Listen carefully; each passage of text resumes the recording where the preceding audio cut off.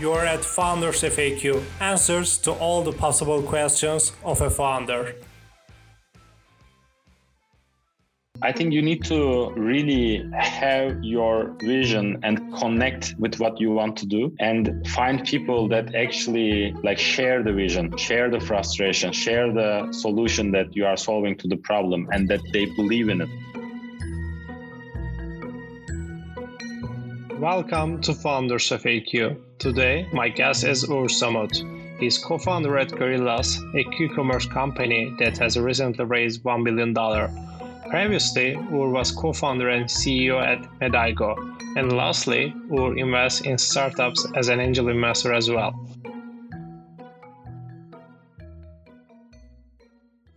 Hey, Uğur, thank you for coming to Founders FAQ. Hey, Ilker. Thank you for inviting me. It's great to be here. I have lots of questions for you, but at the first place, I'm wondering how it all started. It was, I think, in mid-2020, right? Yeah, it was actually end of April, beginning of May 2020 that we were like, okay, let's do this. Let's start this thing. So this is actually, Gorillas is my third company, and my co-founder Kaan, he came actually from Istanbul, Turkey, and he said, I'm so frustrated, and we are in Berlin and in Germany, I'm so frustrated. He said, I want to order groceries and I have some needs and I want to order them. And the earliest anybody can deliver is the next day. And they tell me to stay at home for 3 hours so that they can deliver it. It is crazy and unacceptable. And then he was like, we should really build a company that can deliver essential needs in 10 minutes. Like it should, in the time that we can go to space, this should be way easier, he said. And I was like, actually, you know what? It's so true. And I realized, and I am longer in Germany, I realized actually I'm used to this subpar service, like this bad quality service. And I was like, you are so right, actually. It is not rocket science. And that is how we actually said, okay, let's do it. It came out of frustration. And I think that is a good way to start. There is a problem. It really irritates you. And then you really want to change it. I get it. And after the pandemic, and I think for the last 6 to 9 months, lots of players are also joining the on-demand grocery market. So how do you see it in the competition? And what do you see in the next couple of years while shaping the market as a Gorillas? Yeah. So, grocery market is really big. So, and this Q-commerce last mile delivery is infancy, just started, right? So actually we welcome and appreciate the competition because in the end, we are all trying to educate the market that, look, you can get the same quality, same price to your door in 10 minutes. Why not use it? And that education, people in the beginning think okay, what is going on? What is the service about? So the more companies, startups doing that, the more it helps to educate the market and that this is actually a superior service and it's a new category. And that's why actually we will be welcome. And you see actually the cities and the countries where there are more competition, the awareness and the penetration is significantly higher. I get it. And as I know, you have double-digit monthly revenue growth. And while the company scales, as a founder, you need to scale yourself. And how do you do that? And what do you recommend for the founders while they're scaling their companies, they have scaled themselves as well? Yeah, to be honest, it's a very good point, Ilker.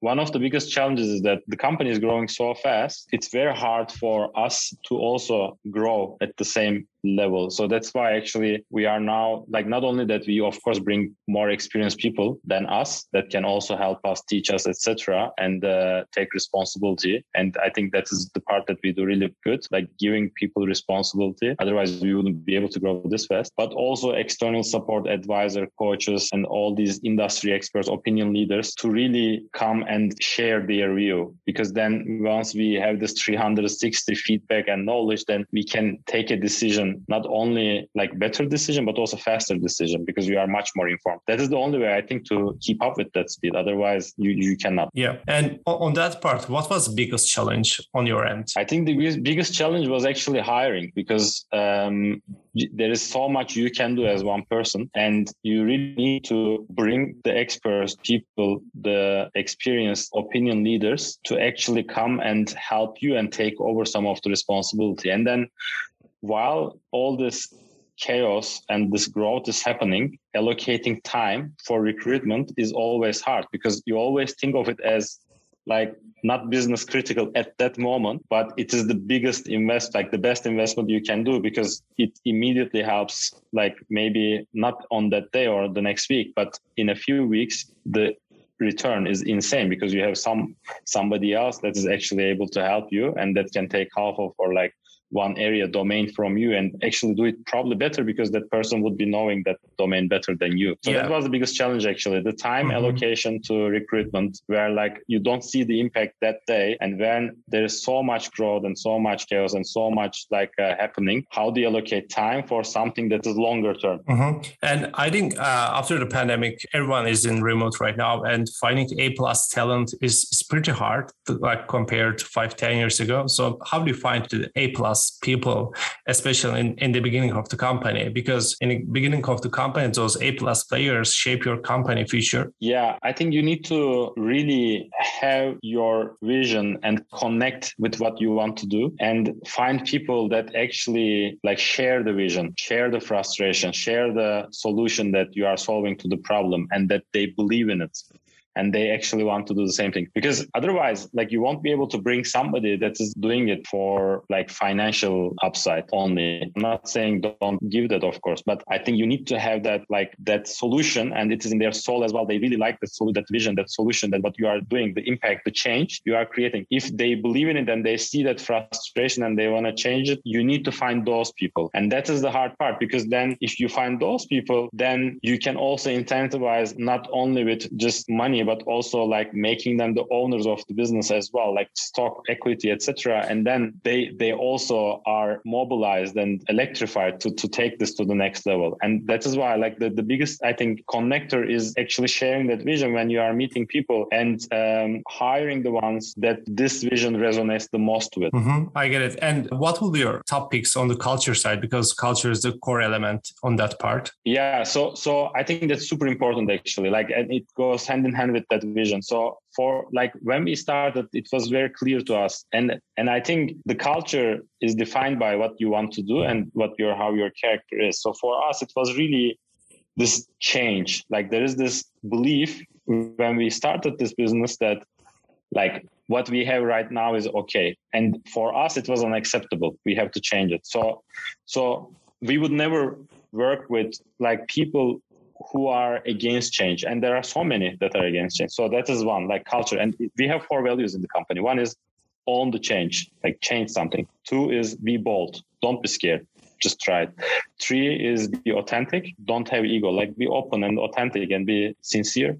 And 4 is always be riding. So because most of the business happens actually in the warehouse and the delivery. So be part of that whole journey, not just sitting in the office and trying to do something, but the whole journey, actually delivering to the customer and see how it goes. So the culture is basically, you have to define it early on. And that, I think, comes with what you are trying to do in the industry and connected with your values. And for us, it was let's move fast, let's change and disrupt. We have a frustration, let's fix it.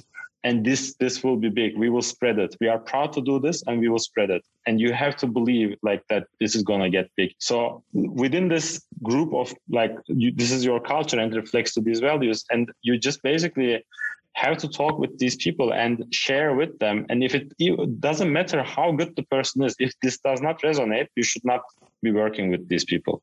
It's just not going to work. I get it. And on the other side, you have to find money. And what will be your recommendation for the founders while getting the first touch to the VCs? Do you think the VCs are investing directly to the founder and the founder's story? What do you think about it? I don't think they only invest in the founder. I mean, of course, if you are coming with 5 companies, track record, sold each one of them or existed them with billion plus, then that is an edge case, an anomaly, I would say. But in most cases, I think they are investing in a combination of 1, the founder, the team, 2, the timing, because not everything is applicable every time. Sometimes you are just too early and sometimes you are too late. So, and then the idea and how big it is. So the combination of these 3 things actually is generally the decision maker for the investors to invest or not. And yeah, it is not only the founder. But of course, it is very important, your track record and how passionate you are about. And especially after the seed stage, when you get a prize round, you get a board member,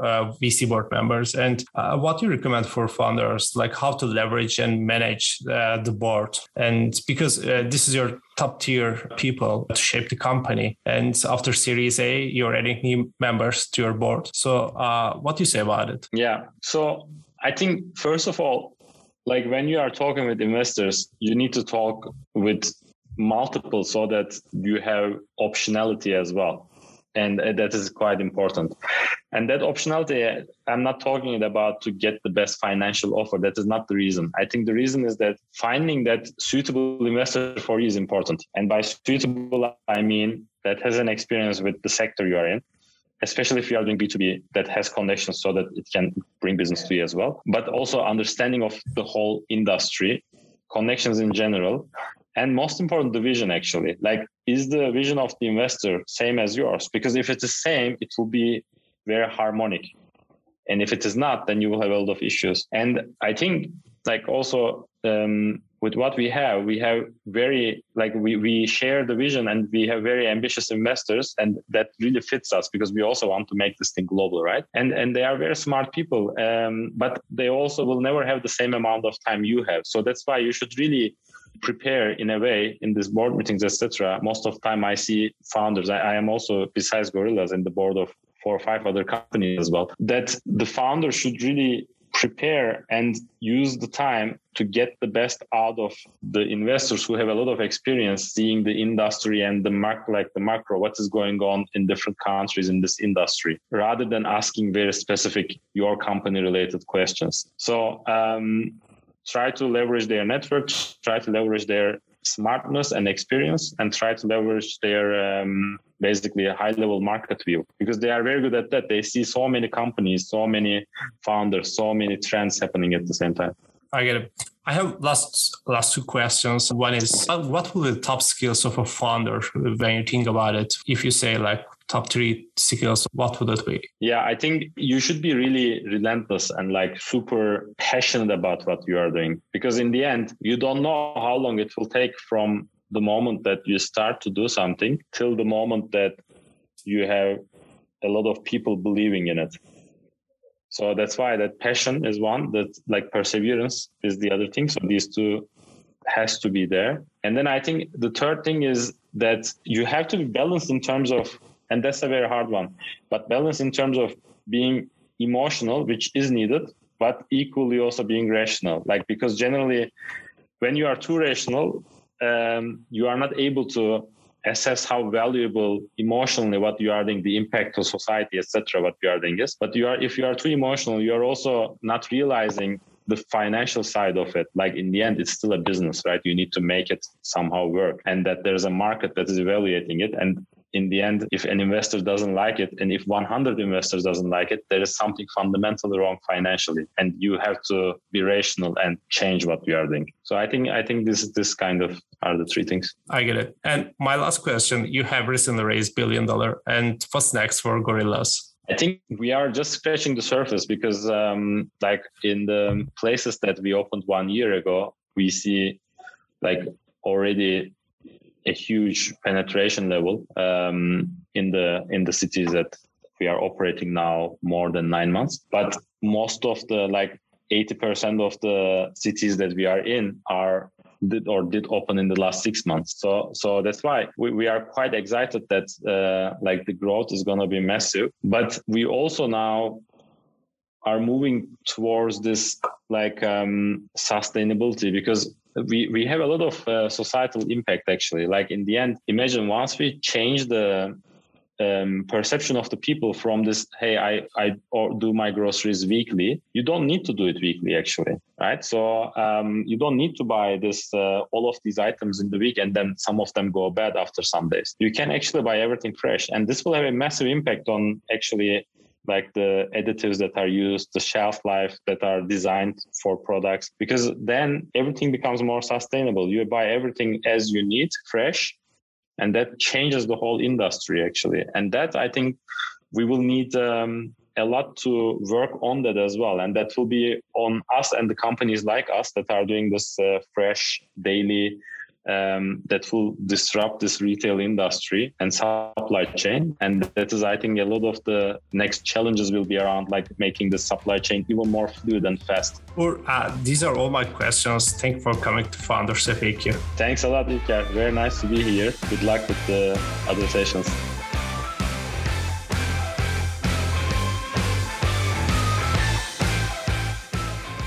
By the way, you can order Founders FAQ from the website. It covers the answers to all the possible questions of a founder in a startup journey, whether revealing life-saving principles for the startup survival path, building A+ teams, creating an evolving machine, setting up a neat culture, or interpreting the true path for the fundraising. And you can also follow us on Instagram, Twitter, YouTube, and Facebook.